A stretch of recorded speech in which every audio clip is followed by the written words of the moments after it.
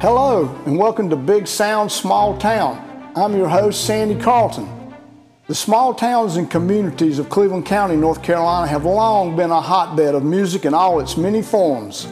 Several Cleveland County musicians have found commercial success and critical acclaim in the music industry. Yeah, everybody knows that Earl Scruggs, Don Gibson, Patty Loveless, and Alicia Bridges are from Cleveland County. Donald Byrd, too. So this is not a podcast about them. This is a podcast about the musicians who are still here and keep music alive here. This is the stories, and you need to know them and know the people who are making the music. This is not your normal podcast.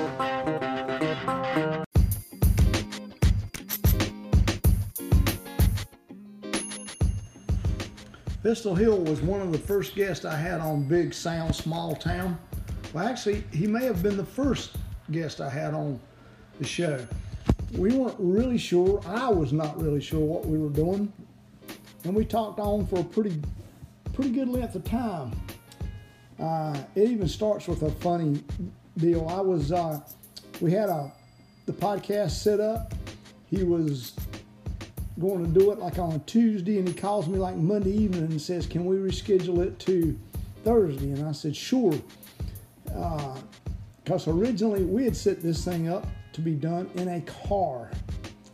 But in 2 days, he'd bought a school bus that he was going to remodel, and we did the podcast in there. It's a fairly lengthy interview, but a whole lot of fun. Give it a listen.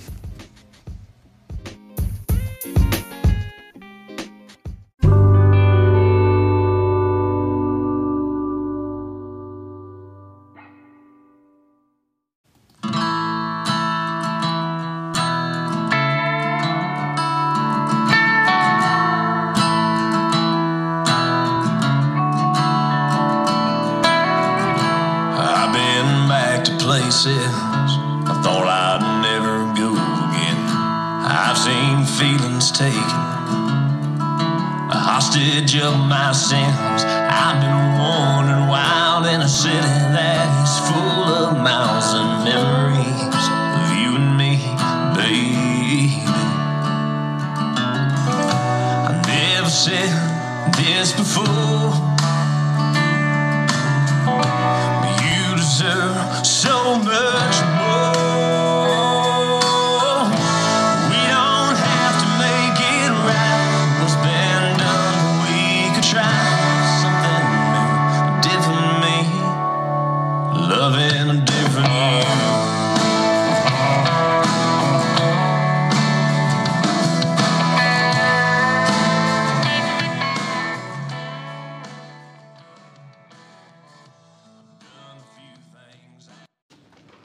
All right, today on Big Sound Small Town, I'd like to welcome to the show Pistol Hill. Woo! All right, it's good to have you here. Yeah, thank you. I'm surprised I got you here since you live on the road. Man, I live here too. Sometimes one day a week. This is my day.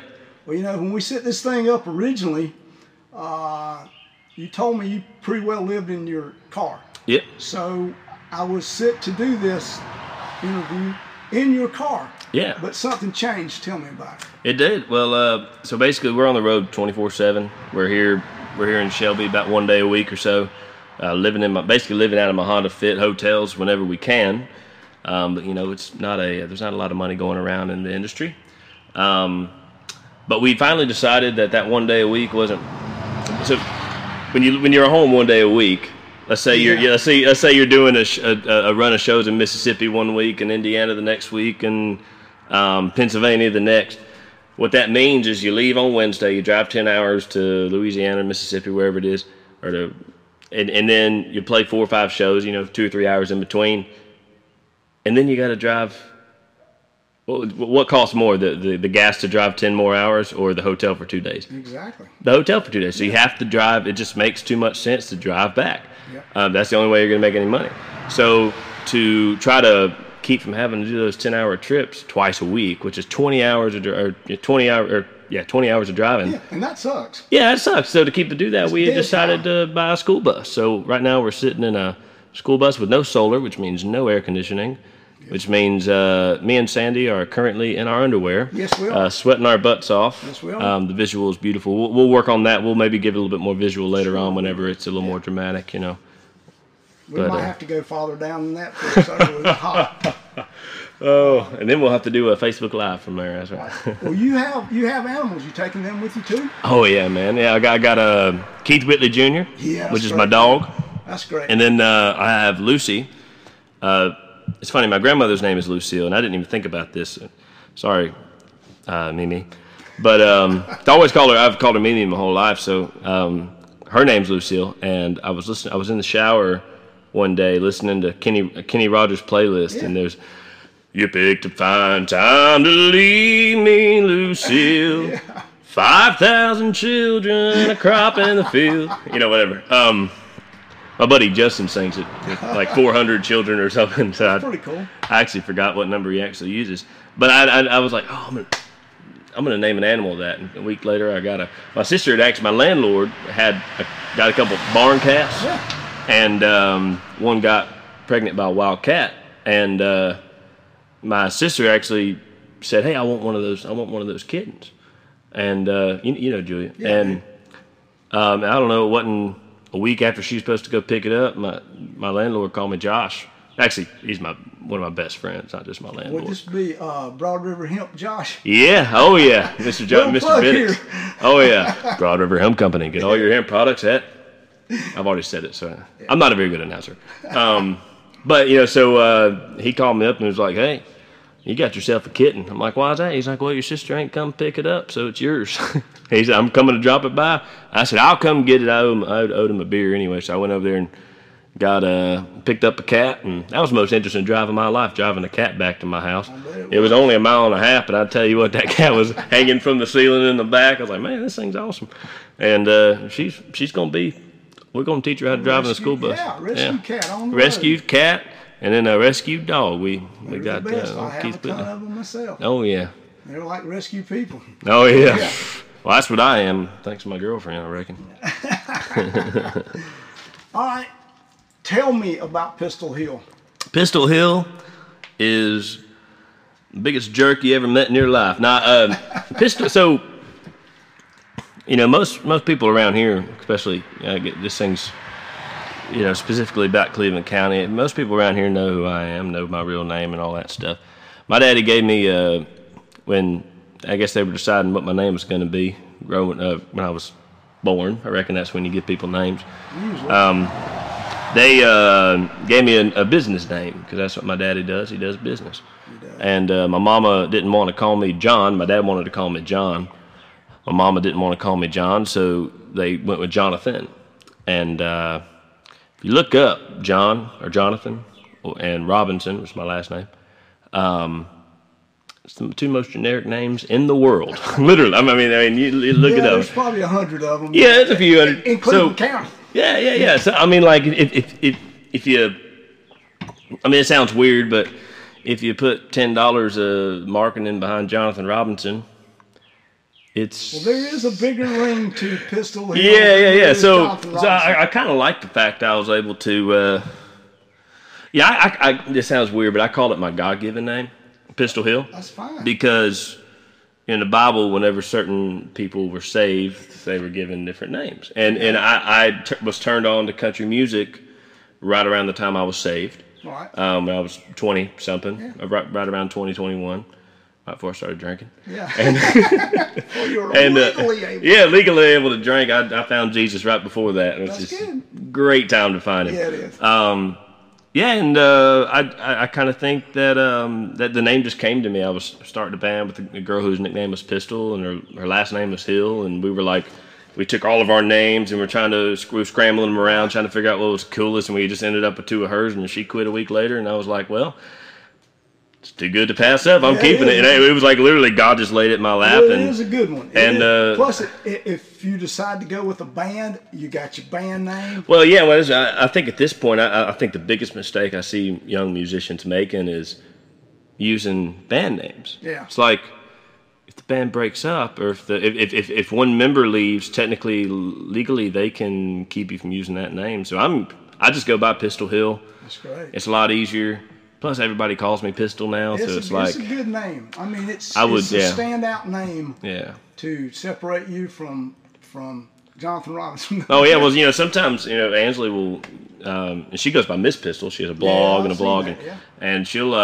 that's a good story. She did that just to mock me because basically people at shows would come up and go, "Hey, are you Miss Pistol? Oh, you must be Miss Pistol." And so she did that to mock them. But I tell you this, it's... Did she also actually come up with Accidentally on Tour? Actually, we were when she was trying to come up with her blog name. We were just blurting out ideas, and I think I yelled it out or something.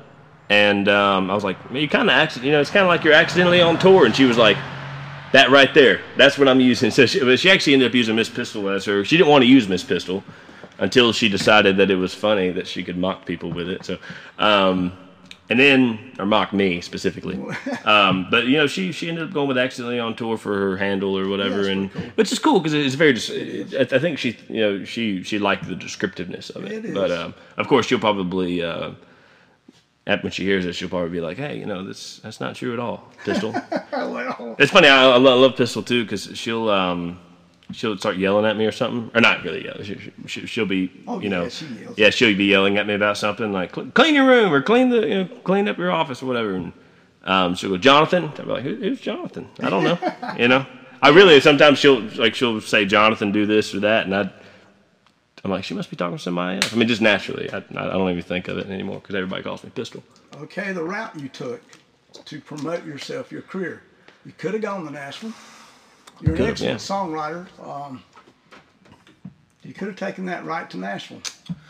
Man, you know, this is something I'd have a different story about this every day. Well, whichever one you want to tell today, we'll take. I don't want to say.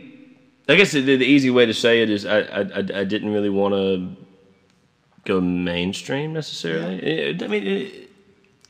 And that's really wrong because... Were you afraid it would pigeonhole you into just being a country singer? Sure, well... A bro country singer, maybe? I don't know. Well, you know, and that's one of the terms I'm trying to avoid using because it's not like I don't really have anything against those guys. Like, nothing against them. In fact, I would, if one of them came to me and said, "Hey, I want to record one of your songs," I'd say, "Heck yeah," you know?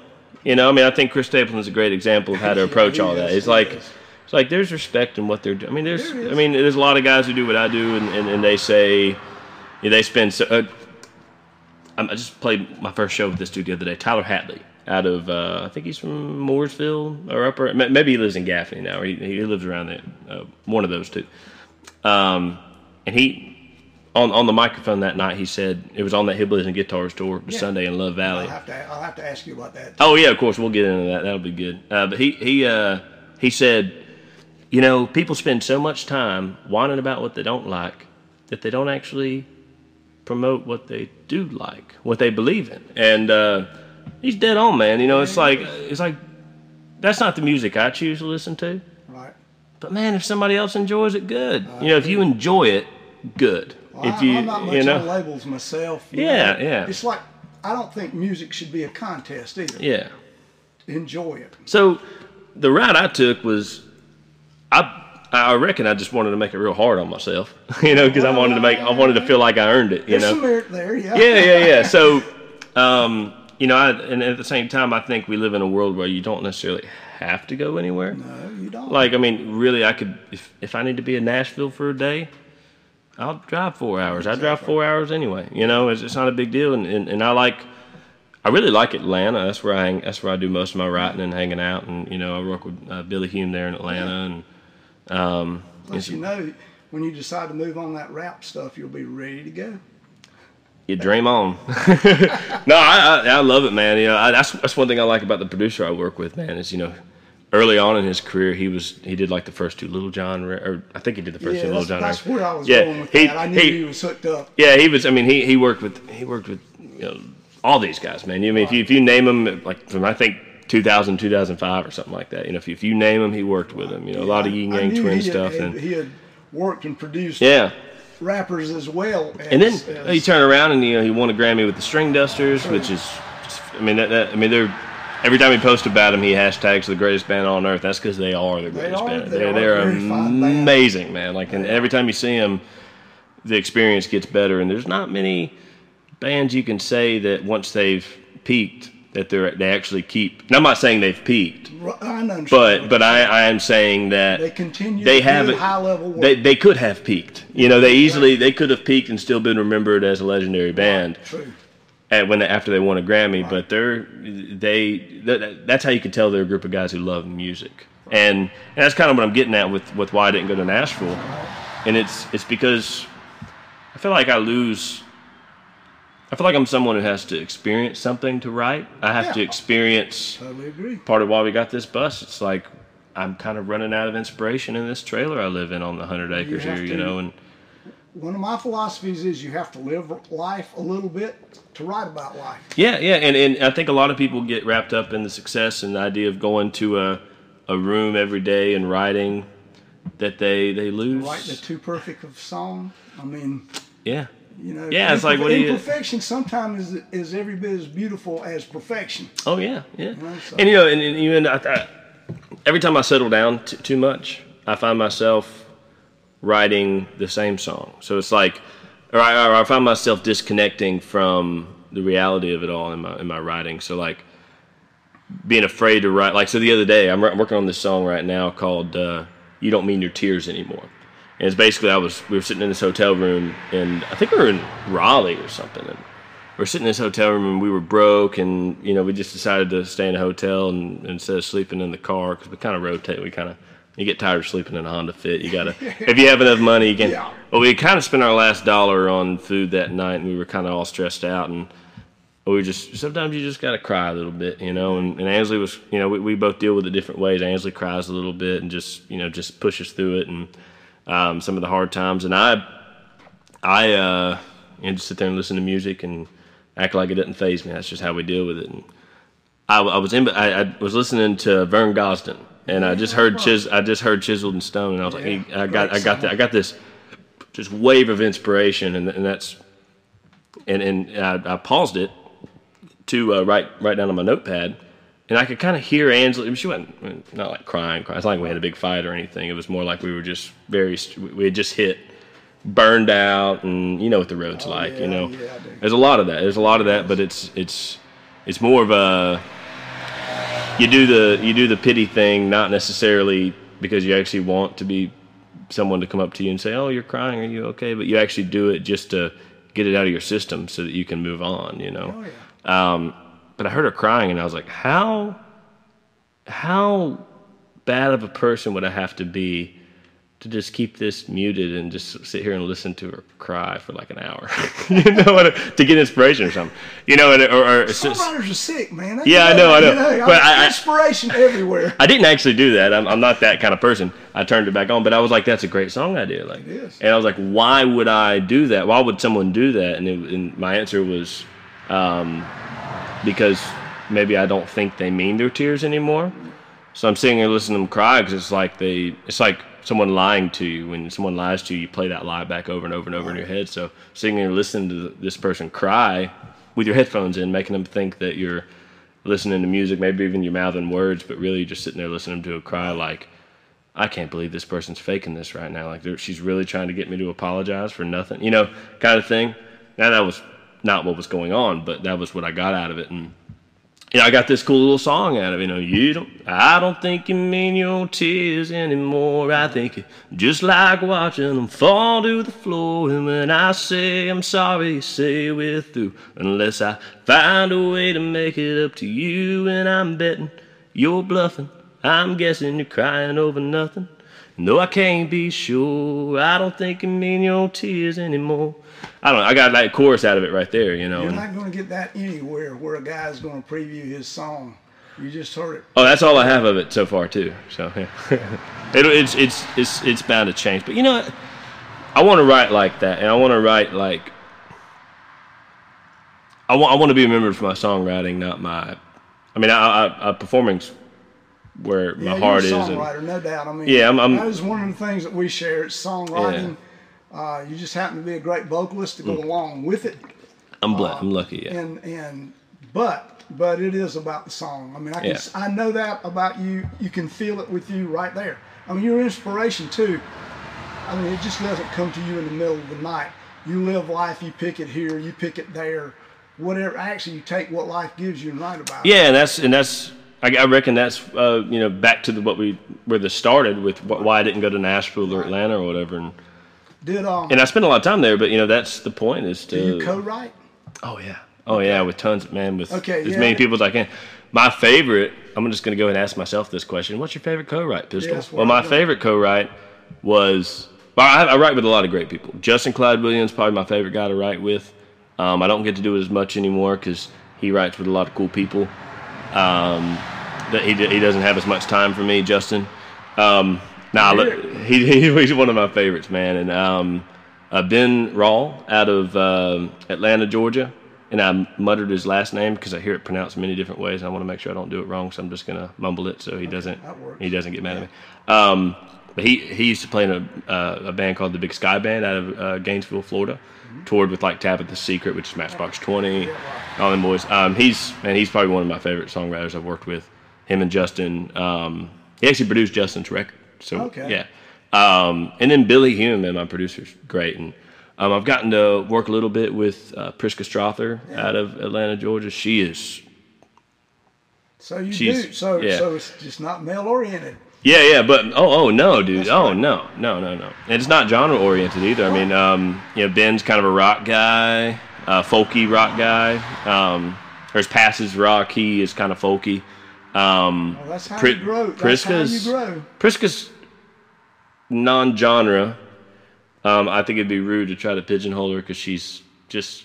I mean, I guess you'd call it pop rock kind of stuff if you had to do something. She might show up at my house and beat me up for saying anything. I should have just said all genre, non-genre. But my favorite moment, my most, and I only wrote with this guy one time, and it was very short. It was like for an hour and a half, maybe 2 hours.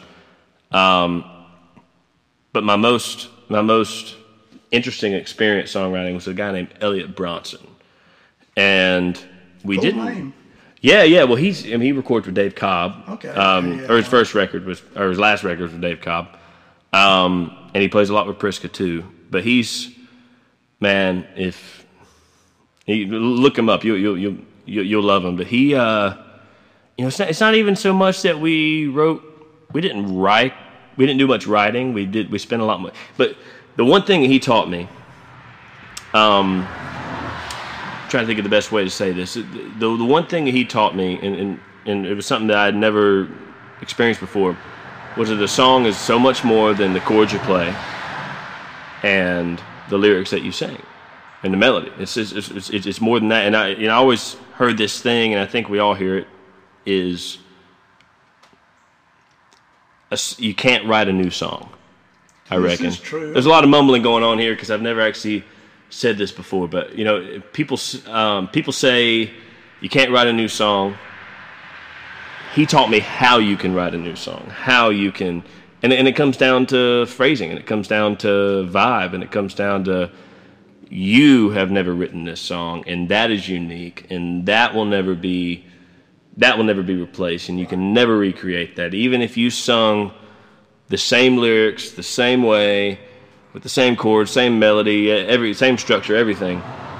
It's still not the same. It's still a brand new experience for the listener, and it's still unique. Now, Copyright Office might say something different about that, and sure, true. But as long as you can write, and he really, in that hour and a half, changed my perspective of songwriting, and that was my most interesting experience, I reckon. I like that. That's a good philosophy. I mean, because really, if you think about like every beat, like 1, 2, 3, 4, there's millions of places that you can start and finish a line in 16th notes, 8th notes. Oh, you can go down if you can break Pro Tools down to millions of little moments in between each beat, and you can really never replace the way that you specifically start and end within those. We all have a very specific spot that we do it.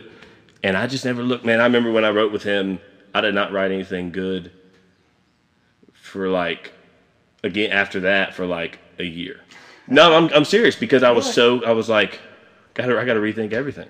But it's like becoming a good, when you learn something very important, learning how to apply it is usually the big. It's like learning it, having the knowledge, having the information. You still it's one have thing. to be able to apply. You still got to learn how to apply it. You still got, and that took for me. That took. I mean, just learning how to. Because I didn't want to. I don't like to mess around. So whenever I apply something, you just got to. It's like jumping in a pool. When it's cold. You can go into it quick, or you can go into it slow, but going into it quick and going ahead and letting your body warm up to it is the best way to get it warm. That is off topic. Well, let's talk about swimming. Why don't we? Oh, yeah, swimming. Hey. Yeah. We're swimming in sweat here. Swimmers, yes, we are. Hey, there you go. All right. Well, let's spray this bus down with Febreze after. How do you know when you finished a song? Oh man, that's a great question. So my buddy Ben Rawell, I was talking about. Yeah. That's a question in one of my first songwriting experiences with him that he asked me, and I'm gonna give you my answer to that real quick. Ready? Mm-hmm. Yeah. That was my answer. Yeah. And then he answered with when all of the when the song has been answered. That seems very broad, but whenever you write a song, there's a feeling you get when a song has been answered. When there's no, as a listener. All right, we're back on the bus again. Amen. Pistol Hill. So here we go. Round 2. Yeah, so I was telling you, I was in this writing session with Ben Rawell, and he kind of, one of the first things he did was ask me, so, because I was looking at him, I was like, man, I think this song's finished. And he was like, well, tell me this. When is the song finished? Which is the question you asked. Right. And my answer was, of course, silence. I had no clue. I mean, I was like, yeah, let me tell you what it is, man. And it was like 15 seconds of me going, starting answers and nothing. And he kind of interrupted me and he said, a song is finished when the song is answered. And I guess, you were kind of saying Guy Clark said what? He said he said it's not finished until you play it for someone. Yeah, there you go. And I would even beg to say it's not even started until you play it for. It's not even a song until you play it for someone. And then, I usually when I play for people, I discover a lot of issues with it because I start to see how it's perceived. Because I was saying a minute ago, the only way to know if it's answered, it's really just a feeling you get. It's not really, you can't sit down and read a bunch of lyrics and say, oh, that's answered and that's answered and that. I mean, you can, but more than anything, I just think it's a feeling. I think it's just this thing saying, wow, everything connects in this song. It's like a song's like lot of little dots, and this one has to jump over these two to connect to here, and this one has to, it's like this big thing, and really the only way to know it's done is to sit there, and is when you get that feeling where it's just like, okay, it's just like a yes feeling, I don't know. Okay, your song's finished. 5 years down the road, you still like the song, but times have changed, feelings have changed. Is it cheating to rewrite it? Have you recorded it? Is the question. If you've recorded it, you're stuck. Yeah, if you recorded it, you're stuck. But let me talk about this. Heartless. Okay. Heartless is a song that started off as I'm heartless. The song was I'm heartless. I don't know where my heart is. And I remember playing it. This is actually the song that Ben asked me, is it done? And I was like, yeah, man, this song's killer. When my people love this song. Hey, neighbor. We're sitting in my bus in the front yard, by the way. Yes, I haven't. I'm supposed to move it to this side of the house, but I haven't. I didn't because I was supposed to do it today, but I didn't because we'd be in the sun the whole time. So at least we're going with that. We're getting shade. Yeah, we're going with that. I did not wake up at 2 p.m. today. No. I had a late night last night. But so he asked me that, and I was like, yeah, of course, man. This song's killer. I love it. I wrote it. It's great. And he's like, yeah, maybe you should rethink that. And he kind of, I hadn't even told him what the song was about. He looked at me and said, I just have a feeling that it's not you who's heartless. I was like, what are you talking about, man? It was me. I was treating women bad, And he was like, but why were you treating women bad? And I was like, because this girl treated me bad, I guess. I guess I was, kind of gave up on love in a sense. And he goes, well, I think the song She's Heartless, you're heartless. And I was like, oh, and I was like, well, why would I change that? And he's like, if you look at the last line, if you look at, since she left my side, I used my heart less because I'm heartless. Right. And now I'm heartless. Right. He's like, you're already saying why you use your heart less. The one thing you haven't told the audience is that you do for like 2 seconds, but the more important thing to say is that she's heartless. So we changed the song to She's Heartless.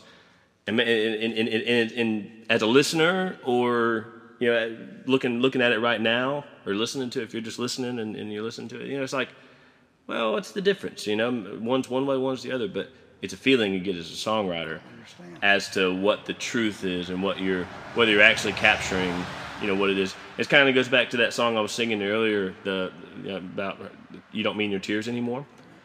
It's like writing something so honest, not being afraid to write something that honest. Sometimes what you think is honest is you're lying to yourself. I don't think songwriters intentionally lie to their audience about what happened. I think they accidentally lie to themselves about it, and you have to sometimes psychoanalyze you as a writer, as you think you're writing the truth, but are you really writing the truth? You gotta ask yourself back. So I think, no, it's not cheating to go back 5 years from now and rewrite it. I think it's Travis Tritt. I opened up for Travis Tritt, and his drummer was running. He was doing solo stuff. So his drummer was running merch, and I asked his drummer. I said, "Man, I want to make it." And I was young and dumb. I was at the Don Gibson Theater. I said, I want to make it. What do I have to do to make it? And he goes, well, what are you doing now? And I was like, I just been doing music for a living for, 6 months. He goes, congratulations, you made it, man. I was like, oh man. But the one thing, right after that, he said, let me tell you this. And this is what Travis told him whenever he first met Travis. He said, I've never written a hit in my life, but I've rewritten like 20 of them. You know what I mean? And that's the thing. It's like, and that number may be higher, maybe a little lower. But, he had, he's like, rewriting is the key because we're humans. We're stupid. Sometimes it takes 4 of us to get something right. But have you ever had a song that you just loved to death, thought it was great, and no one thought it was great but you? I've got notebooks full of songs like that. Yeah. I mean, I got. I'm not good at picking the ones. The ones I usually think's not that good, people really enjoy, and the ones I think are wonderful, they're like, yeah, that's okay. So, man, when I first met my producer, I might have sent him 100 different songs, and every single one of them, he was like, no, keep going. and I was like, man, I don't know what's, but that percentage does go up. The more that you, I write less songs now than I used to, but I write more good songs, right, and therefore more great songs, and it just takes doing that and showing people what you like, and I think there's an art to, I think the songs that we like are the ones that give people a perception of us, that it's like, I want you to see me this way, but the songs that are important, and I was having lunch with a guy named John Clay, who's known as Kentucky John Clay, and I asked, actually I was Rich Henderson and him. Rich Henderson just headlined or played the main stage at Tumbleweed Music Festival. It's a big country festival in Kansas City, and I think Rich asked him, what do I need to be working on writing-wise? And all that John Clay said, he's like, both of you fellas are talented, but if I can tell you anything, it's make sure that you're writing important things. Don't just write things that happen to you, but write things that matter, and I think at some point you start to realize that you need to be less worried about how writing things that help people perceive you a certain way and worrying about how people perceive you, and writing the important things like what actually happened. And that comes back to what we were talking about earlier, which how do you know that you're writing the truth? You don't. Sometimes you have to have somebody look at you and go, I feel like you're trying to force me to think a certain way on this. Now you just need to tell a story, you know. And it comes back to the art of storytelling, like Justin Clyde. True, yeah. Justin, man, if you listen to his stuff, that boy, it's nothing but reality. It's nothing but. It's painful to listen to, and not in terms of like it's hard to. Yeah, I know. Not like it's not an indie film. Yeah, it's a painful story. Yeah, it's a pain. It's actually it's addictive to. You can't help but listen to it, and it's. But it's just so much raw. That's a bad assimilation, I reckon. Raw reality, but it is. You know, it's so real and just. I don't know. You know, yeah. Do you Your favorite song of yours today is? I know they changed. Today.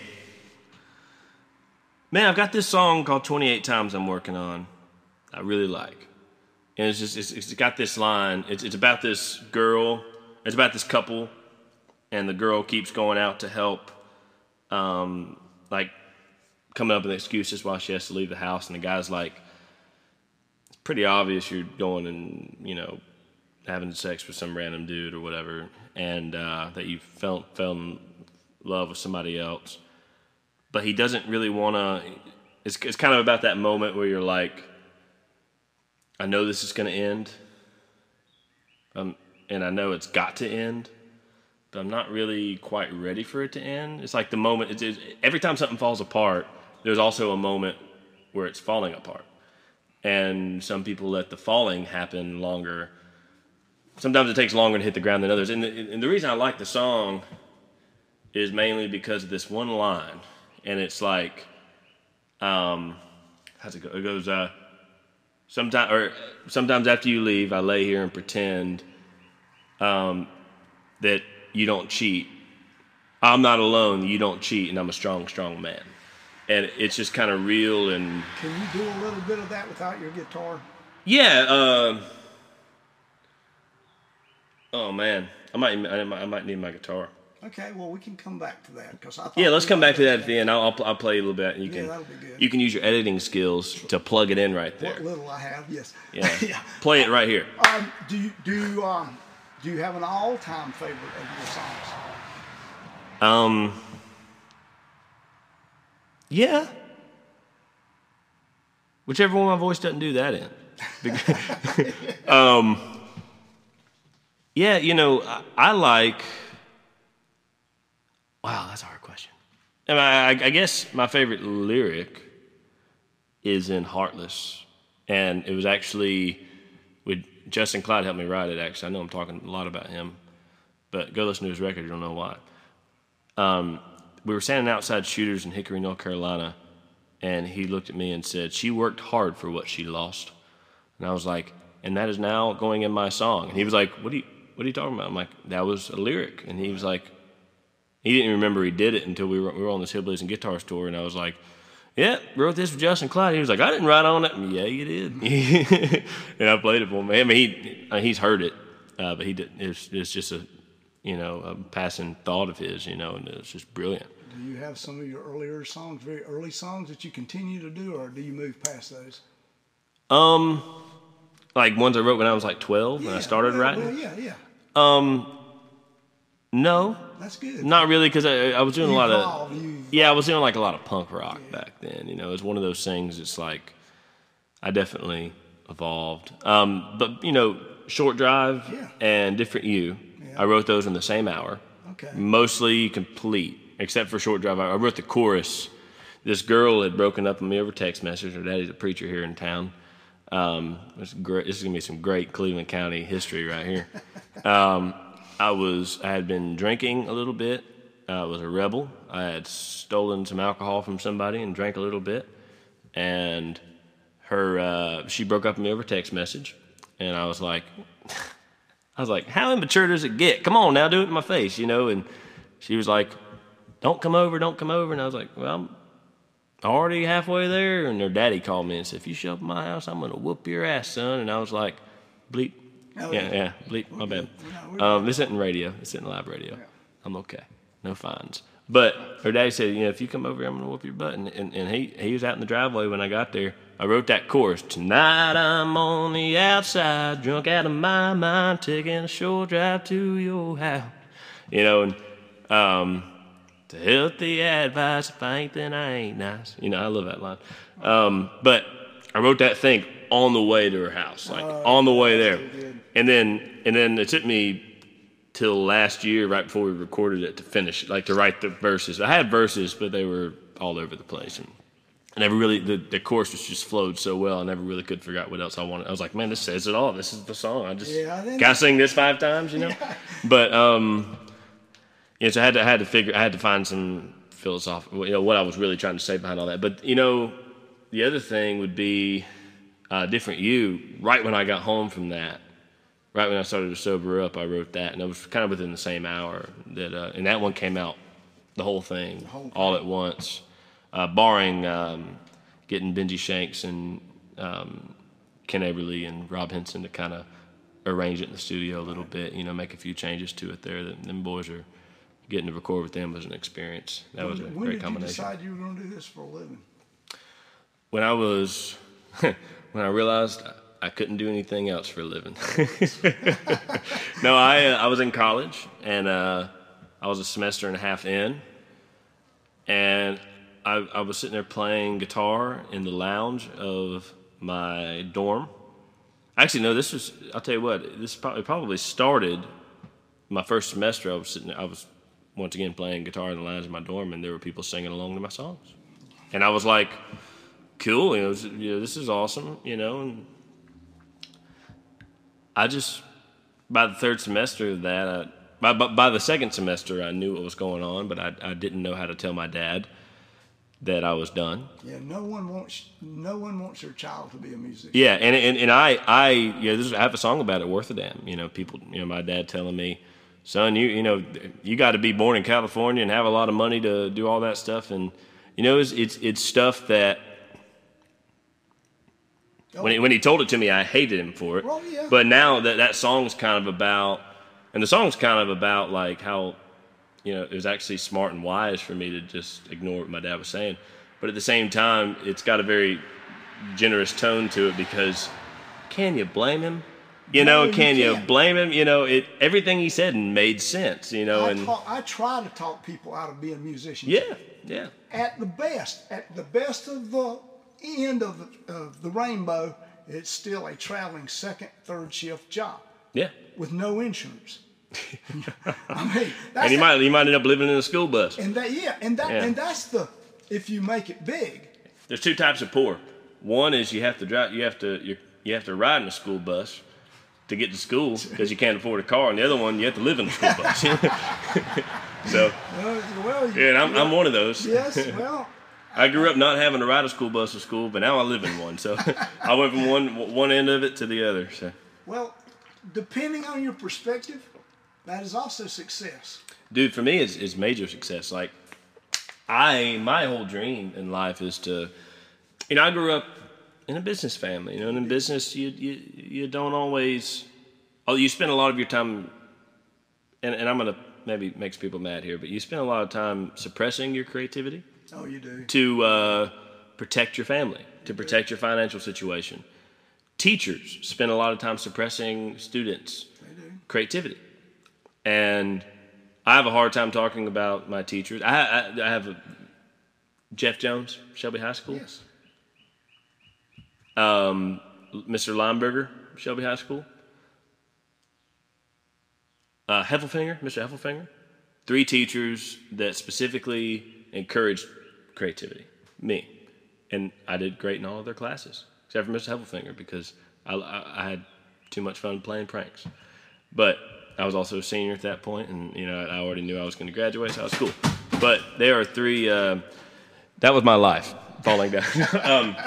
I'm not sure if that picked that noise up or not, so it may or may not make sense. But there are 3 teachers who specifically, but you know, looking back, a lot of my teachers, and I don't blame them for it because I think that it has more to do with the education board, you know, telling them what to teach and telling them you have to do this. And if you go to college, if you don't go to college, you're screwed, basically. And I don't want to encourage anyone not to go to college. I think college was a great experience for me, but I also wasted my dad's money. You know, I was blessed to have a father who could help me pay for college, but I also wasted his money because about a semester and a half through, 3 semesters through, a year and a half through. I say it different every time, so I always mess it up. But I dropped out and lived in my car for a week until my brother found out, and then he said, "Come move in with me." I worked at 2 Chick-fil-A's, got fired from both Chick-fil-A's. Well, actually, the first one I didn't get fired from because the day that they were going to fire me, I literally told them, "Hey, my brother's moving to Greenville. That means I'm moving from Charlotte. I was in Cotswold in Charlotte. I'm moving to Greenville." And they were like, "Good, we were going to fire you anyway. We'll just transfer you." And then they, of course, the one in Greenville didn't let me work. I liked working on the front line or working on the cashier. They didn't let me work on the cashier because, man, these people, regulars would come in, and if you didn't know their order, they would yell at you. And I have a terrible memory, man. The only thing going through my head was songs. So I'd be like, "I don't have time to remember that you don't like mayonnaise on your number 6, with no pepper jack, spicy chicken sandwich, whatever. I don't. Sorry, I hit a little off there. Cool, but I ended up getting fired from the other one too because I couldn't keep track of. I couldn't keep. They gave me 2 uniforms and I couldn't keep. Like, I'm not going to run the laundry more than once a week. I ain't got time for that. So I'm a musician, Yeah, I think you're doing what you need to be doing. Yeah, I'm doing what I need to be doing. Yeah, and that's the thing. I mean, really, I don't think you can prepare yourself for being a musician. I think you either are or you aren't. You are or you aren't. And the people, the people that are... It's faith, man. Like I tell you this. I really, the day that I found Jesus was the day that I found who I was, and the day that it's funny. I found Jesus, but I also started smoking weed at the same time. I don't know if you want me to talk about that or not, but a lot of musicians get political, and I have 2 political beliefs that I will ever talk about because I feel like a lot of times when musicians, I want to encourage. I don't ever want to look at my fans and say, "You voted for so and so. Don't listen to me," because first of all, you're alienating people. But second of all, I want you to think different than me, man. That's how it's supposed to be. I want you to, if you believe something and I don't believe, yeah, man, come on. That's what we're set up on. I want you to think the opposite of me because if so, then the world is moving in the right direction. That's what we're supposed to do. Yeah, and we should be able to shake hands. Like Ansley votes the exact opposite of me almost all the time, and we celebrate that in our. That's a wonderful thing. I mean, we celebrate that. That is the way America is supposed to be. So that's one. Yeah. That's my first one. Is I'm always going to stick to the belief that I'm never going to push. People might find out what I believe or whatever. And they can yell at me all they want, but I'm never going to. You're not going to shove it down I never want to tell someone you should think this way. I might slip up and say, "Oh, I voted for so and so." Whatever. Who cares? But the other thing is marijuana. I think that if you can drink alcohol, then you should be able to smoke weed. And I'm not doing it because I'm a pothead or anything. I'm doing it just out of basic belief that if you can do that, then you should be able to smoke weed. And if you have something wrong with the smoke, then cigarettes should be banned.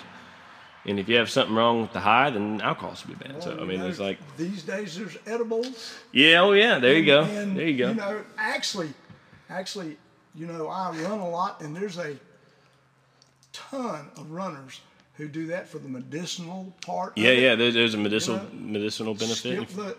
Yeah. I mean, I don't know how many of them skip the THC part and go to Broad River Hemp Company in Shelby, North Carolina, exactly. Lafayette Street. Yeah. Sure. Ask for Josh or Scotty. Yeah. Or Crystal. Yeah. Maybe we'll get a plug out of this. Yeah, I know. So, but actually, Josh, if you're listening and you'd like to sponsor the what's the name of the podcast? It's a Big Sound, Small Town. Big Sound, Small Town podcast. See, I told you my memory was bad. I'm on a podcast, I don't even know the name of it. I was on a radio show the other day and I forgot the handle and I just started blurting. I just mumbled through the handle. I was doing something very similar. You forget what towns you're in? Oh yeah, dude. Yeah. Are you kidding me? Yeah. When you travel as much as I do, people ask me, "Oh, where are you gonna be tomorrow?" I'm like, on the road. I'm gonna be on the road. Somewhere. Yeah, somewhere. And I look. Usually Ansley knows because she books all the shows. Right. But so she is your booking agent. She's my booking. She's much more than that. She's my booking agent. She's my manager.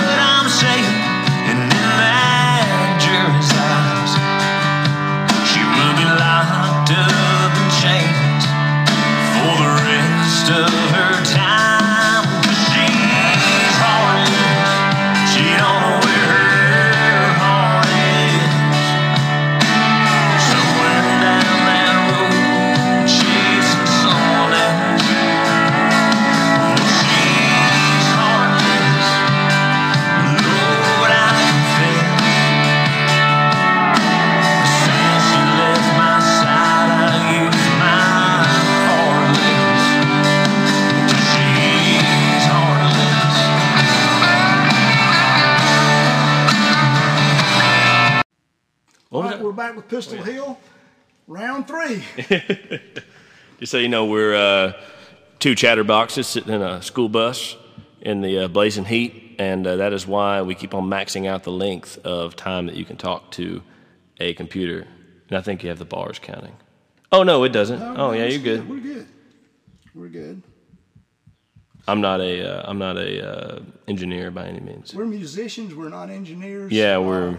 So you might be in trouble with this before it's over with, because it's like giving the keys to the kingdom to serfs instead of kings or bishops. Yeah, exactly.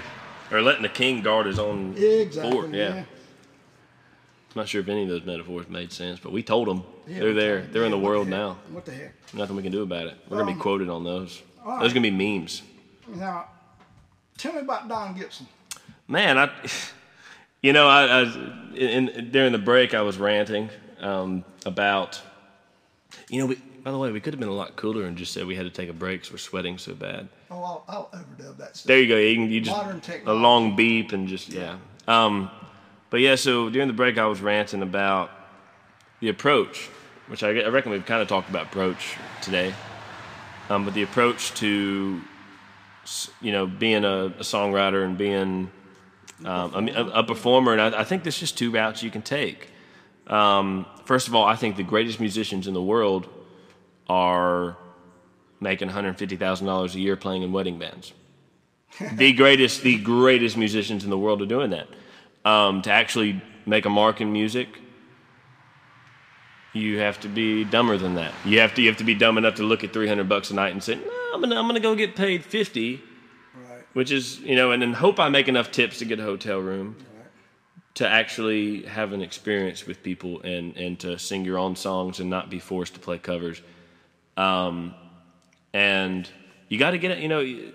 I spent a long time playing around here. Playing around Cleveland County and Hickory and Charlotte and Nashville, and it was the biggest blessing of my life to be able to play, drive an hour a day and come back home and see my family. But at some point, I had to decide whether I was starting to make enough money doing that I could have, built a house and settled down. And it was like, I'm 24 now, and it's like I was 23 when August or May of last year. Which was May of 2018, me and Justin Clyde decided that we needed to tour. Because if you didn't get out and start playing your own stuff, if you didn't get out and start playing your tunes and serving the song rather than trying to fill your wallet up, then nothing would ever come of it. So it's like guys like Don Gibson, Earl Scruggs, like that, they were made fun of around here for saying we're going to go to Nashville, which back in the day, that was the place to go. Now I think it's overcrowded. Right. But I'm stupid, so who cares what I think? But so they chose to serve a song rather than trying to be the biggest guy around here. Because what's the biggest guy around here mean? But on the other hand, the guy who goes out and serves a song and is okay with being bashed and made fun of. And I get a lot of that. It is hard to do your own stuff. It's hard to go out and do your own stuff because people want to hear wagon wheel. Yeah. No offense, but and you do have to do some of that to work. Yeah. I don't play wagon wheel. I don't play wagon wheel. I used to play Freebird, and the only reason I played Freebird is because I was playing with one of the most talented players around here, Mr. Derek McCoy. He is one of the most fine guitar player. Fine. He's more than a fine. He's a great guy, and he's a great guitar player. But I just couldn't. I couldn't imagine finding a better picker around here. We used to play Freebird, and it was only because it was that much fun to play with that dude. Right. But I don't do that stuff. I go out and I book bars and. Do you do covers these days? The first 40. If I'm doing a 3-hour show by myself, the first 45 minutes is all original. Okay. I start shows off all original. I do my stuff, and then after that, it's a mixture. It's half and half. But I've learned if you book a show and you walk into a random bar and you play your originals every single night. First of all, because you're playing your originals every single night, and bar owners, listen up here, because this is what's wrong with if bar owners here would stop forcing bands to would actually demand that bands start off playing originals. The first 5 songs. I've walked into bars and they have signs that say, if your first 5 songs aren't originals, then you're leaving. Those are great. Yeah, That's a great place to play. But you know what happens when bars do that? First of all, the people that play there, their originals get a lot better. Oh, yeah. Because they're forced to. So therefore, the audiences actually like the originals. Right. And therefore, the audiences actually sit there and listen. They listen. Yeah, They come and to then listen. later in the night, they do whatever, especially on a 3-hour show. Right, I understand. mean, you're going to want to do whatever. So I end up doing all kinds of stuff by the end of it. But I make sure that my first 45 or my first hour and a half or whatever is always mostly original. And because of that, I walk into bars who tell me, like, they'll book me saying cover only. That's great. I walk up in there and play. They don't know the difference. You know why? Because I play them every night, right. and therefore there's a vibe that you get from a cover song. True. That and it's this feeling of this artist has heard them a million times, played it a million times. There's exaggeration. But sometimes it's not. Yeah. Free birds. If we said tens of thousands, then it might not be an exaggeration. But my point being that there's a vibe from that you can't replace. True. When you've played a song that much, and if you encourage more people to play more originals that often, like they do in Nashville, where there's all these guys, the songwriters, the performers are up there playing covers every night, learning to perform. The songwriters are in songwriting rounds twice a day, learning how to write songs. And it's like if bars would encourage people to do it, or if more artists would just do it, and start taking themselves seriously, and taking I think a lot of people write songs and they're like, oh, well, that wasn't very good. Well, no, it wasn't. Maybe it wasn't, but you got to write. Sometimes you got to write 99 to get a good one, and it's.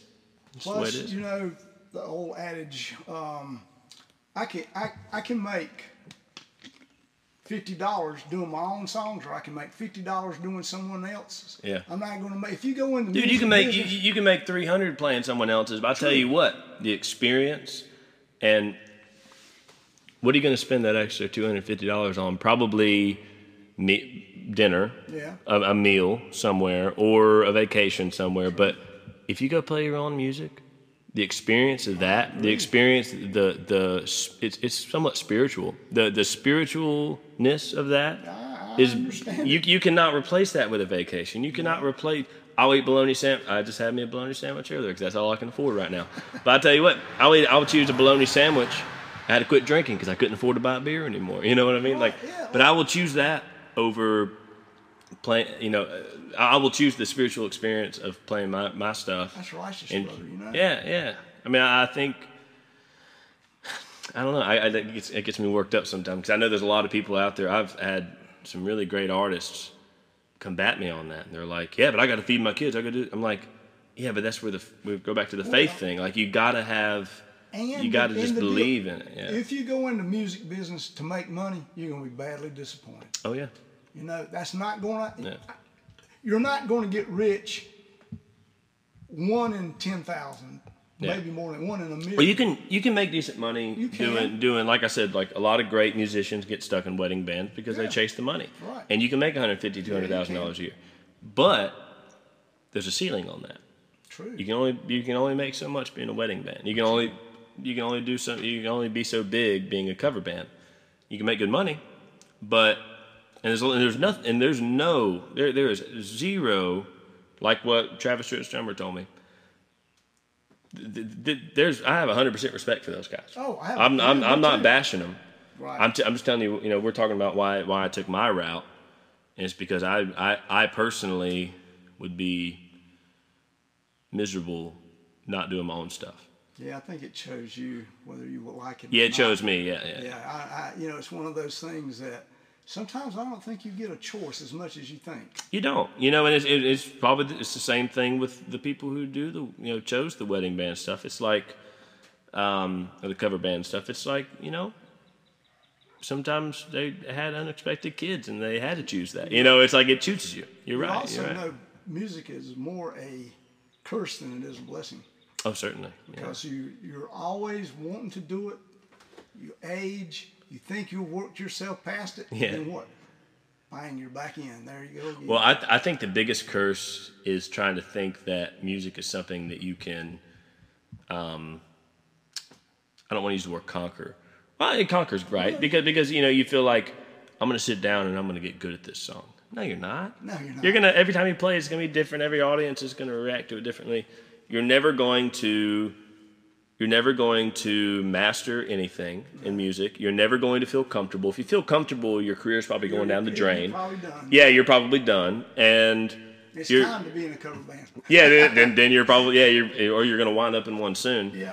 And it's just one of those things. It's like, the normal things that you're seeking in life when you go from job to job to job to job. And I actually I might go back on this here in a second, but those normal things, stability and all that stuff, is down the drain. You're never going to achieve that in music, even if you do well. Even if you do well. You're not. And in fact, I don't think I don't want to. Like I'm literally moving from a 3-bedroom trailer into a school bus with 4 bunks and a queen bed in the back of it. Yeah, it's gonna be 4-bedroom. Yeah, but with 100 square feet instead of 1,200. House that living's in, Yeah, and I call it an upgrade. But it's actually, I'm super uncomfortable. The first thing I did in this thing, man, you won't believe it. I went to test drive this thing, and somehow it was kind of country roads, and I was going through these curvy roads, and the GPS told me to turn. And it was a really sharp turn. I'm not going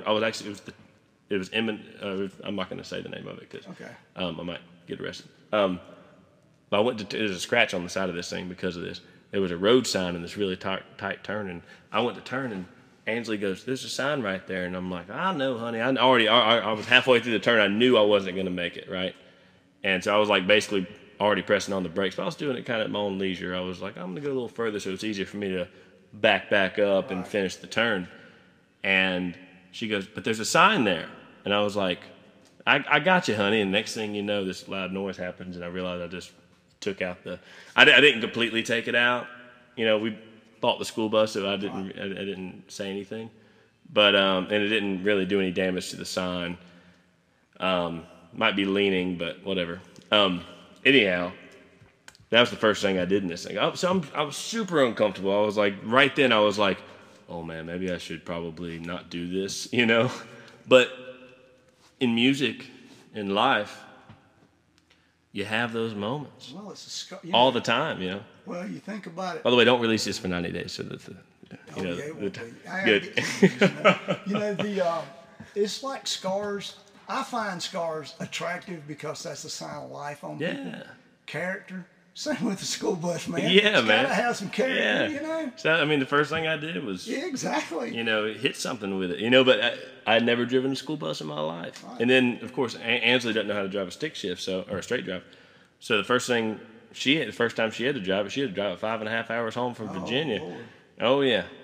That's great. She did it though. Just north of Charlottesville. Yeah, she did. Yeah. Now she hit a pallet. A truck had dropped a pallet off in the interstate on accident. She didn't see it. It was night, and she didn't have very good vision, so she didn't see it till the last minute. She knocked the heck out. Recording. What comes up next? What you got? You got anything towards studio time coming up, or? I got. Me and Billy are going to be working on my next project. I got a song finished. Everything short of mastering. I'll show that to you here in a little bit. We hired Justin Clyde to come play guitar on it. Gosh, this thing just turned into a Justin Clyde display, didn't it? Well, I love that. He should love that. Oh, he will. He will. This is me saying, please write with me some more because I like writing with you. No, but I hired Justin Clyde to play guitar on it. We had Benji Shanks play on the other stuff, man. And between the two of them, I have a hard time figuring out who to hire for this stuff because Billy knows so many great people and they've all been so kind to me and just Ken Aberly played drums on a guy Mark Christensen named Dog played some drums on some stuff and Robert, a guy named Robert plays bass on Prisca's project Prisca I was talking about earlier and Rob Henson who used to play for Corey Smith and Kent plays for Christian Bush. And Benji plays for Christian Bush, and he plays a lot with Blackberry Smoke. Just so many great guys. But this one we had Dog, and or Mark Christensen. Everybody calls him Dog, but I think he's trying to get people to call him his real name. It's Dog with an A and a W, by the way. Of course. He's a cool dog. Georgia guy. Yeah, exactly. Exactly. Yeah. So, we had him and Billy plays lap steel and all of it, which is, man, I'll show it to you in a little bit. His lap steel work's just beautiful, dude. But we're going to get it mastered, and we have a music video coming out for Heartless. Oh, that's good. Then. Yeah, we had a guy who, his name's Connor Pinnell. Once again, I'm really bad with last names because I never actually hear people say their last names. I just see them on Facebook. But he worked with Stephen Perez on a movie that Billy, my producer, did a soundtrack for, and he's got a series on the Thea Network, the THEA, it's the Atlanta network, for like independent films and stuff. He has a series called Americana that he produces and directs, and he did a music video for Heartless for that. So it's pretty simple, but it's pretty cool, man. And you just finished a tour. Tell me a little bit about that. That's funny calling it a tour because it's like, man, I'm kind of always on tour. Because like I was talking earlier. Okay. Yeah. A series. Let's call it a series. Yeah, that's what I do. Yeah, that's probably a better way to put it. You are always on tour, so let's call this a series. Yeah. So it's called the Hillbillies and Guitars Tour, and I was telling you earlier about me and Justin wanting to get out on the road and play our own stuff and just rough it out kind of thing, and that's what we did, and it was last year, 1st of May, my first tour ever, his first tour ever, and it was the Hillbillies and Guitars Tour, and it was just song swap. This year, starting in August, I started touring full time, so it was nothing but being on the road and playing across the nation, and we cover about 20 states or something like that, basically the nation.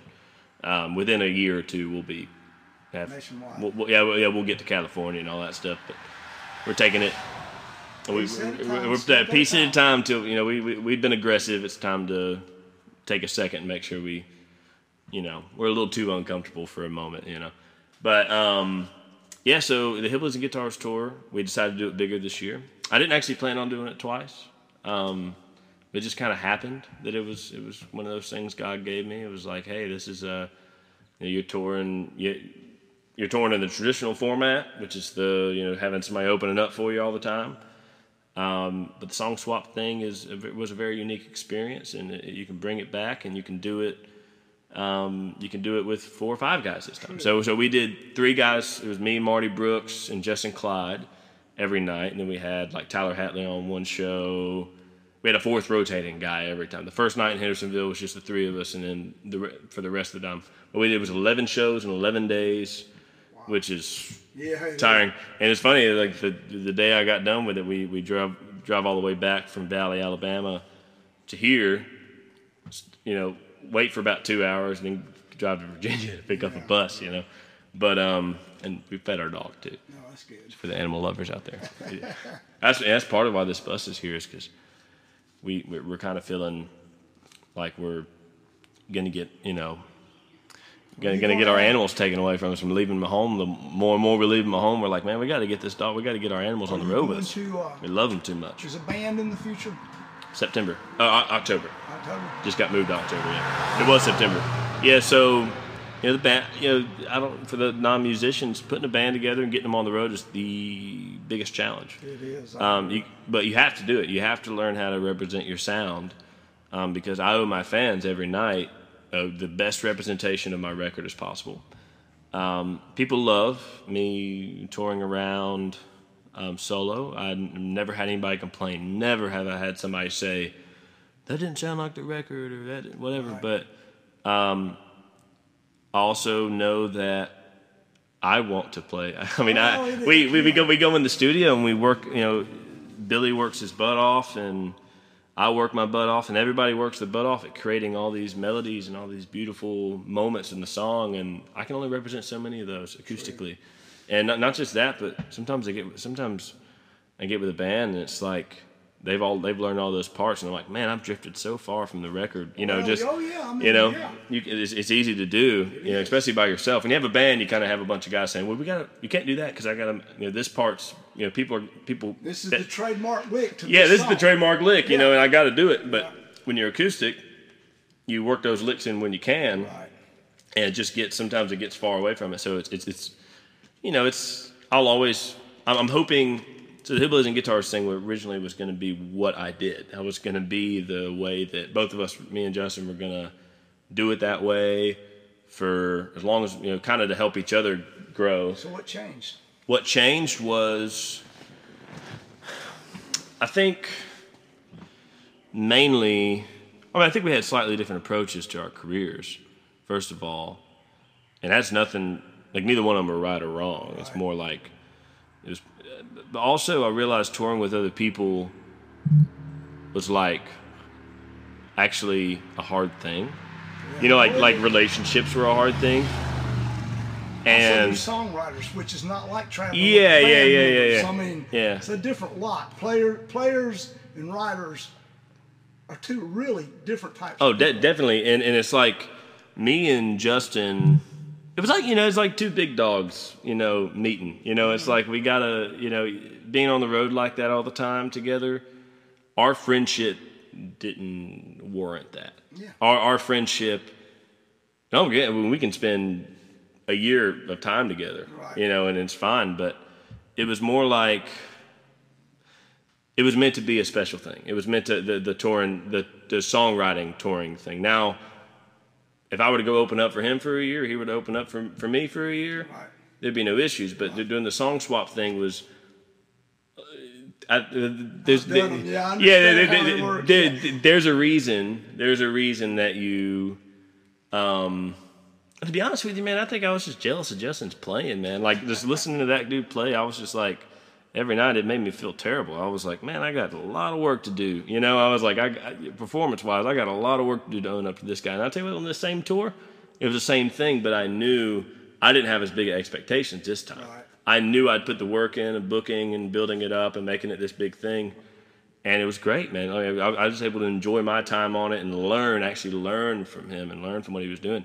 And like I said, don't take that as me saying I don't want to tour with that dude, because he's like, if I could tour with anybody right now, it'd be him. I've seen him when you talked about him. Oh yeah. I see the respect. I want to support the people I love, and I love that dude and what he's doing, and I love the people he surrounds himself with. But it was one of those things. It was. I think that was God telling me, hey, this is a special thing. This is a very special thing. So yeah, I'd originally planned on that being how I toured, and so it was interesting going away from them. I'm not really sure what my original point there was, but if you know, comment below. Well, I think it is it's time to go to the full band. The full band. So I want the solo acoustic thing to kind of become the same thing as what Hillbillies and Guitars has become, right. Which is a special thing. Right now, it's all I do. Right. So it's like. Will you do both? Will you sometimes play with a band and sometimes play? So at first, we're going to pick certain markets to do the band right. with. I've got these great guys. I got a guy named Trevor. I don't know. This is Pistol Hill Part 4, and we're talking about a full band as individual touring. So, all right. Yeah. What you got playing with you? Pressure's on. Pressure's on. Hank Jr. No, I got a guy named Trevor who's plays at Elevation Church, a drummer for Elevation Church, okay. And a guy named Alex Jankula is who I'm working with right now, and hopefully those will be my guys come October. And I love working with them fellas. They're both massively talented. What we're working on right now is we're working on a way. Basically, both of them are folks who. Trevor's like 18 years old, plays drums at Elevation Church. Both of them want to do it full time. Alex Jankula's, I think, my age, and he works a regular job, and same thing. Both of them strive to do it for a living. I've been doing it for a living for a long time. It's easier as a lead man to do that.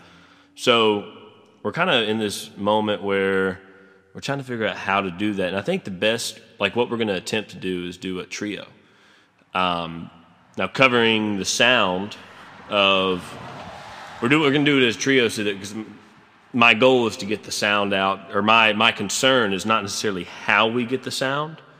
It's more about, now I'm not going to use like tapes or anything. Oh, yeah. But no, I would not expect you to do that. I will not. I like raw and genuine stuff, But for me, it's less about how we make the sound, and more about getting the sound out that we create. Because, I mean, these guys, like I was saying a minute ago, Billy and all them, they work hard on creating these sounds, and we've got to take those and respect them and bring them to people.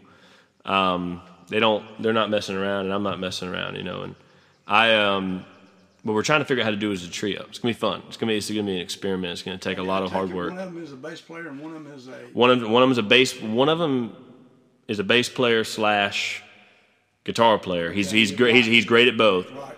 And I can play guitar. I'm probably gonna have to pick up an electric. I hadn't played electric in 5 years or so, but I'm gonna pick one. My brother's got a Strat. I'm probably gonna ask him to borrow, please. Speaking of that, what is your go-to acoustic these days? Right now it's a Martin Dreadnought. I play Taylor. I had a GC3, which is kind of my go-to songwriting guitar. Got a lot of character to it. It's been beat up. It got a hole in it. It looks like Trigger, kind of, but a little cleaner. Looks like a 24-year-old's Trigger. Trigger would be Willie Nelson's guitar. Yeah, for those who don't know. Yeah, for those who are clueless. Grandma.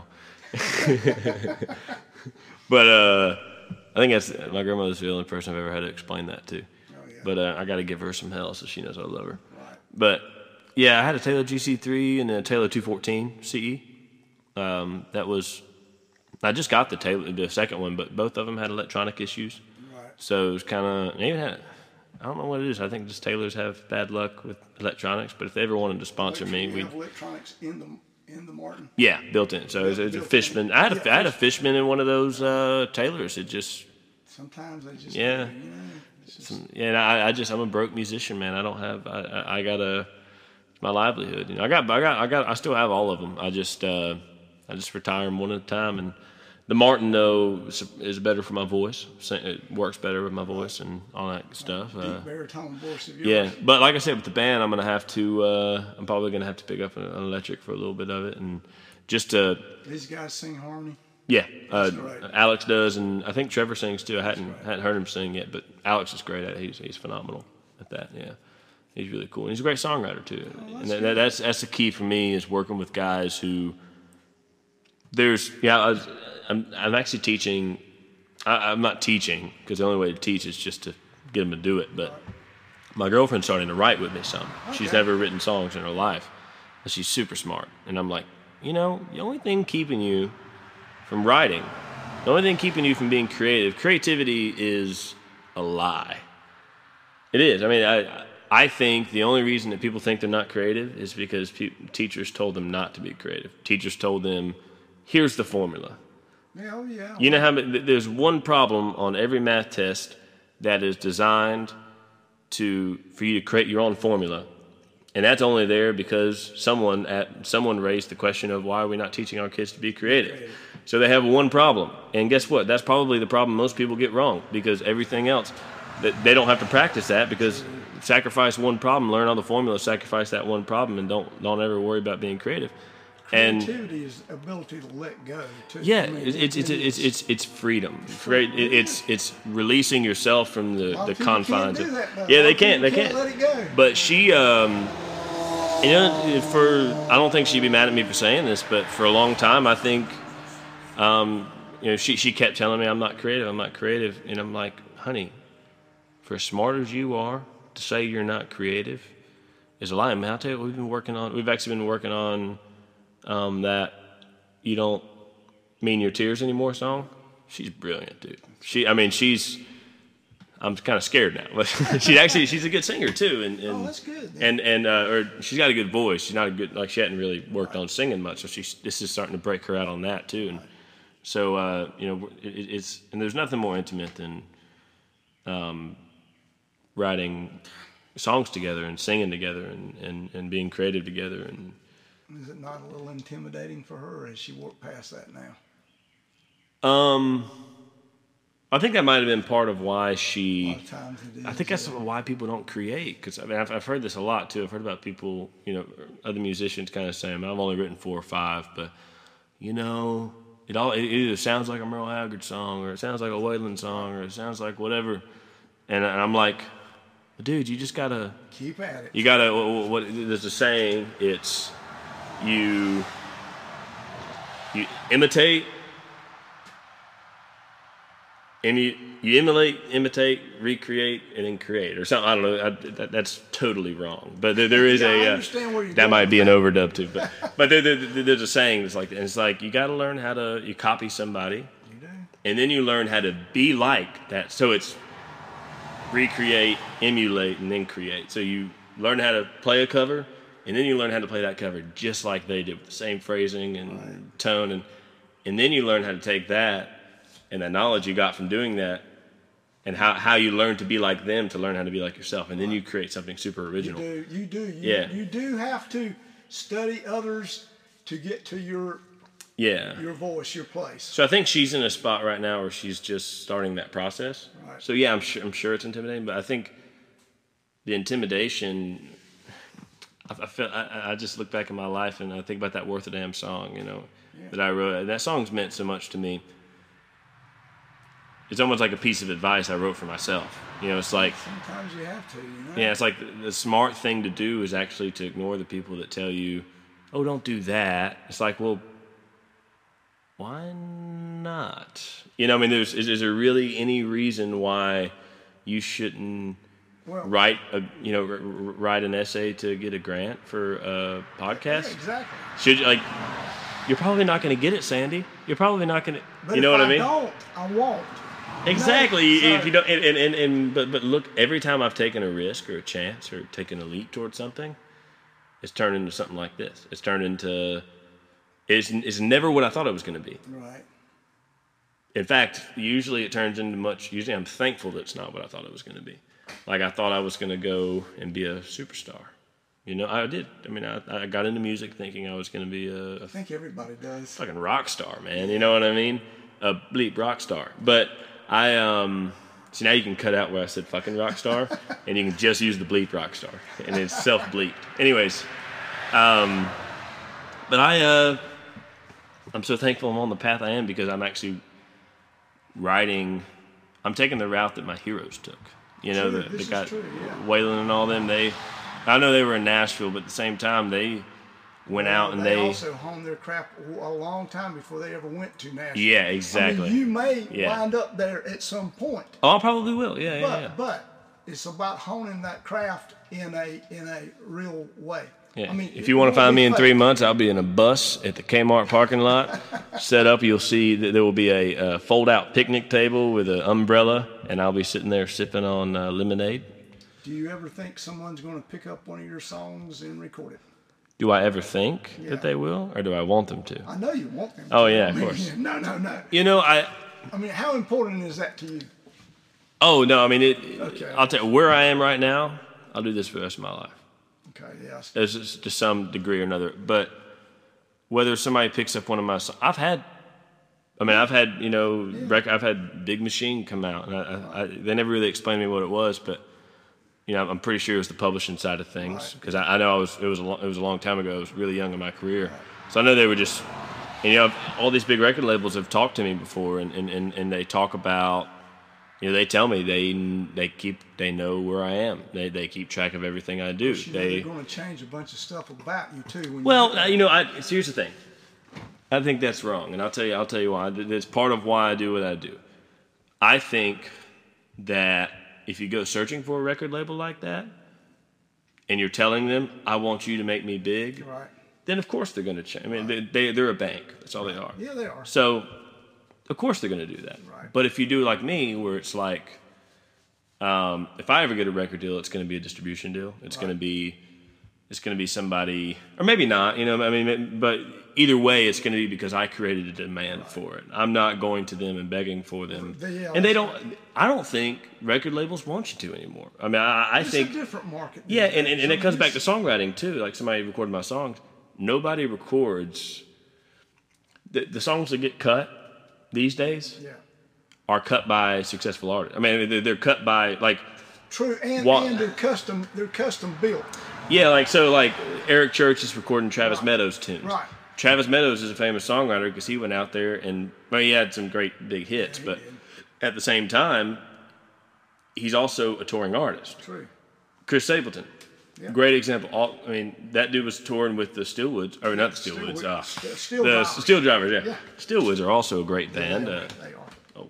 Jason, amazing. But you know, all these guys, I think you have to make a name for yourself as a songwriter and have fans, because there's a lot of value in me. Like, let's say you can record a song by me, or you can record a song by Travis Meadows. Right.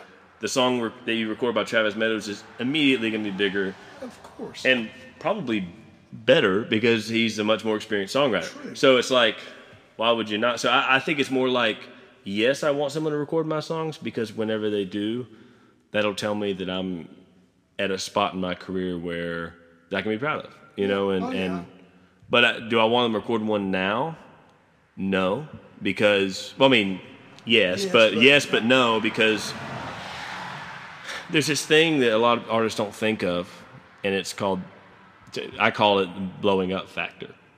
If you, Cleveco. Yeah. Sorry, I had to think of the name of your band. Cleveco. If Cleveco blew up right now, would you actually be able to take advantage of it? I would, but I'm not sure. Yeah, the yeah. rest of the guys in the band Well, can.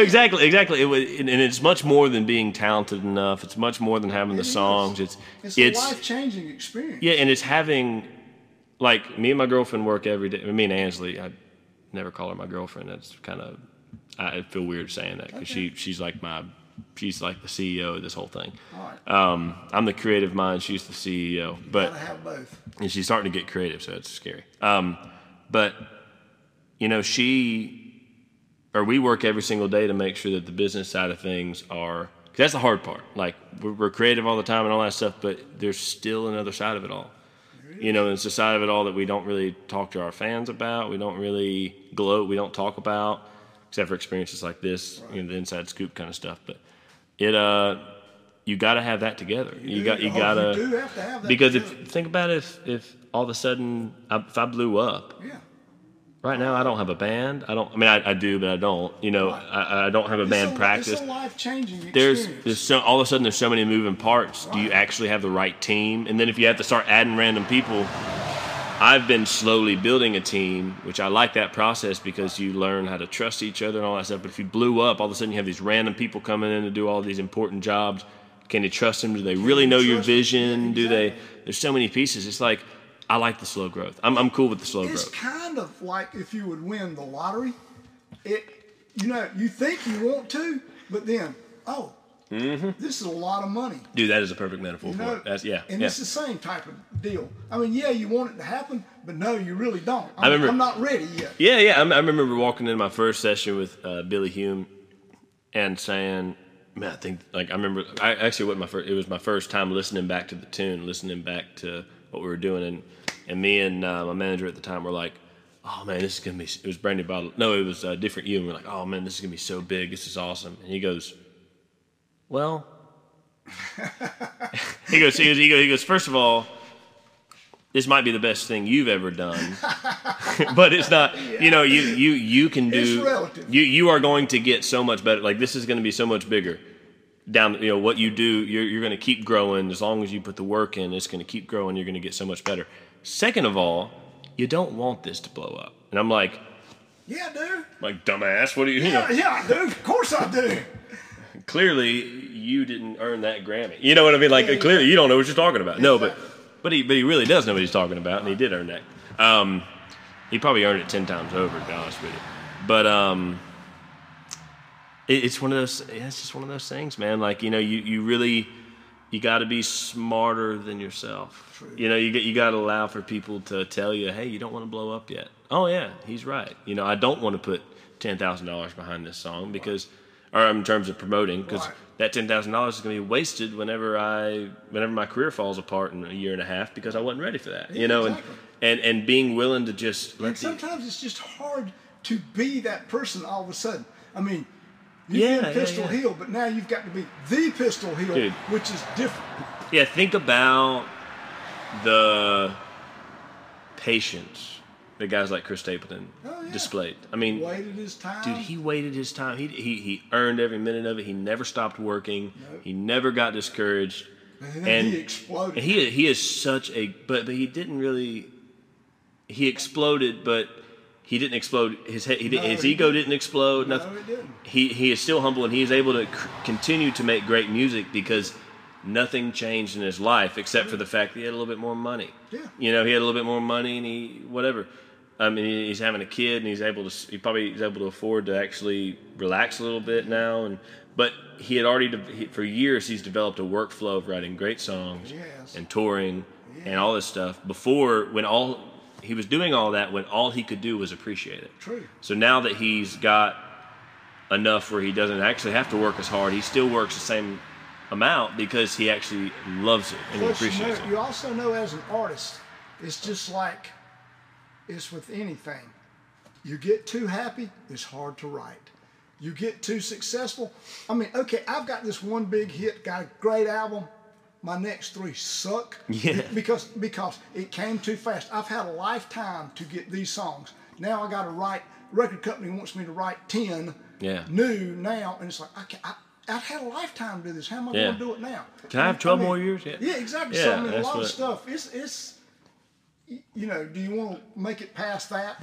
And that's the thing for me. It's like you can write great song after great song after great song. You can. But I needed. I want to be I want to be a great songwriter for the rest of. I want to be known as a great songwriter for the rest of my life. I don't want to be known as a guy who wrote 10 great songs or Right. 4. I wrote, I guess, six great songs. Right. You know, I want to be a guy. Or You know, one. or one, whatever, if you listen, whatever, and I mean, it's just I like, have a big album, has a #1 song on it, and the rest of the album sucks. yeah, You know? and it's like, also want to be able to tell and I get the guys who record other people's songs, you know, they're performers, they're amazing performers, and I will record other people's songs, I'm sure. Oh, yeah, I don't mind. Every good songwriter I've ever known recorded other people's songs beside theirs. However, they were original tunes. They weren't doing a cover. You know, they were doing. They were, and They it's were honoring other songwriters. yeah, exactly. And it's like, man, I just I want my fans to experience me, my life. They are helping me create. They're giving me the ability to create this journey, or to have this journey. They are a big part of it, and I just want to be able to tell my story to them and not have to rely on other songwriters and other, you know, to have anything to say. Like I want to. What's the point of doing this if you don't have something important to say? Well, you know, I came into this wondering about your vision, your plan, and amazingly, you satisfied all that with me. Oh, wow. You have a vision, you have a plan. You know, I like what you're delivering. Well, thank you. I'm obsessive over it. Plug your stuff. What medias are you on? I am on CNN and Fox. Okay, yeah. No. I am on. Those are contradicting statements of it. Well, at least you covered both bases. Yeah, I did. I was like, hey, I just made everyone happy. You have Instagram. Yeah, I have Instagram at Pistol Hill, I believe is the handle. I have Twitter. Don't use it very often because I don't know what a tweet is necessarily. I just whenever I have something to say and it's less than 100 characters, I do it there. I have a Facebook in which I'm on Instagram and Facebook. I'm posting every day, you know, and where can we get your music? you can get my music on Spotify, all digital outlets, so Spotify, Apple Music, Google Play. I don't sell physical CDs. Do you do merchandise at your shows? Yes, I do merchandise. I have T-shirts and all that stuff, and we're about to revamp. I was about to say I don't do physical CDs right now, but I will in the future. Okay, I wondered about it because it is a digital age, and that is a hard medium to sell these days. I mean, trust me. We just finished a project, and you know, all I hear is, "Are you on Spotify? Can I download it here?" Yeah. CD? No, man, I'm not interested in buying a CD. And you know, it's one of those things. It's like you can make more money selling CDs, but and you do sell them. But at the same time, eventually you're gonna have to learn how to make money streaming. So you might as well go ahead and do it. You know, that's what I've always been told. The market today, you need to be tapped into it. So I'm cool with it. You know, it's. I mean, I think there's some rights issues that have to be worked out for songwriters and stuff. I think be patient and it'll work out. Is what I think. You know, the whole music world evolves around a songwriter. I don't care how much talent you have. If you have a bad or you don't have good songs, you're not going to get there. Yep. But if you might get a record or two, but the people that are successful have either been good songwriters or dependent on good songwriters. Yeah. Yep. They make all the difference in the world. Yep. Songwriters are the backbone of all of it, man. You can't have a good tour without a good song. Live shows would suck without good songs. And as a songwriter, sometimes you can be successful and not famous. Yeah. You know? Yeah, you can. I mean, totally, man. I mean, you're walking right into the Walmart and nobody knows who you are. And fame's a weird thing, man. It's a weird thing. Bigger There's a difference between fame and success, I guess. Oh yeah, I mean, it's funny. I can walk. I was walking around Statesville the other day before a radio show I was doing, and I got stopped multiple times. It was the first. I mean, it was the first time I'd been stopped by. I've been stopped in towns like, oh, you're Pistol Hill or whatever. Mostly because like Ansley will be wearing one of my T-shirts, and they'll be like, "Oh, you're that guy. Look at that. She's wearing your T-shirt." Yeah. Did you just pick her up? No, we've been dating since I was in 8th grade. You know, we've been dating a long time, but it. I don't know. You know, it's a weird thing. It's weird getting noticed. It's weird people coming up to you like that. But I guess they recognize you. Sometimes don't even know you, but they recognize you from your like Instagram account. Yeah, something like that. You know, it's like, oh, we're coming to your show tonight. Like, we'll be out eating dinner, and we're just walking around or whatever. But it's Are you Pistol Hill? That's what people do. Are you Pistol Hill? Yeah. And I can already tell that, you know, it's weird, and it's, you know, it's a weird thing, but at the same time, it's like it's satisfying to know that I don't mind it at all. Right. Any degree of.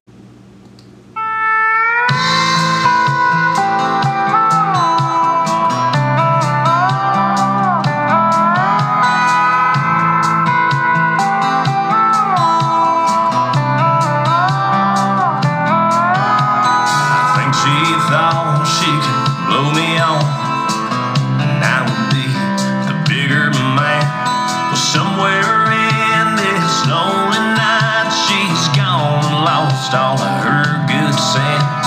There ain't no secret I was sort of drinking. When I get to drinking, till I start thinking things intends to lead me in the state of mind I'm in.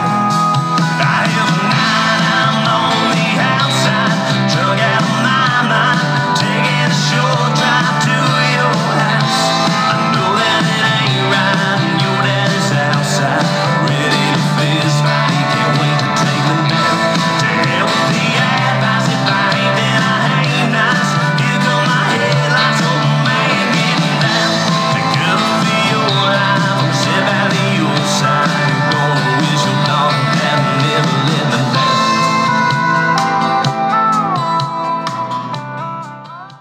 One thing I've learned about telling stories from running around with that Justin Clyde dude. If you ain't never heard him tell stories, you got to go to one of his shows and listen to him, because I guess Daddy's in prison and all, you know. I mean, that's great. He's got. I mean, but he's got a good heart about it. You know, he's like, you know, my daddy, he ain't a bad guy. He actually is real smart, just like Justin's intelligent as it gets, man. And he's like, you know, my daddy's a great guy. He's smart as it gets. You know, he did great in school and all that stuff. He just couldn't. He was almost too smart for his britches. You know, he couldn't help but do something stupid like cook meth. Yeah. And so he's sitting there telling stories. He's like, you know, he couldn't help but do something stupid like cook meth. And he's doing this. He's telling this on a microphone, a room full of people who know his dad. You know, and he's like up in New Corner Pubs in Mooresville, where he grew up right down the street from there. Him and his daddy did. That actually is near that crossroad is near. That's exactly what I was thinking when he said that. I was like, is he talking about like the Davidson side of? Yeah, it would be the Mooresville side. Yeah, it would be there. Because there's like the Riverview Raw Bar, which is the south side near Charlotte and Lake Norman. And then this would be farther north, closer. That's where I hang out. Yeah, that's where I play a lot. It's up there, kind of near. Man, there's a venue up there just shut down, like Horse Feathers.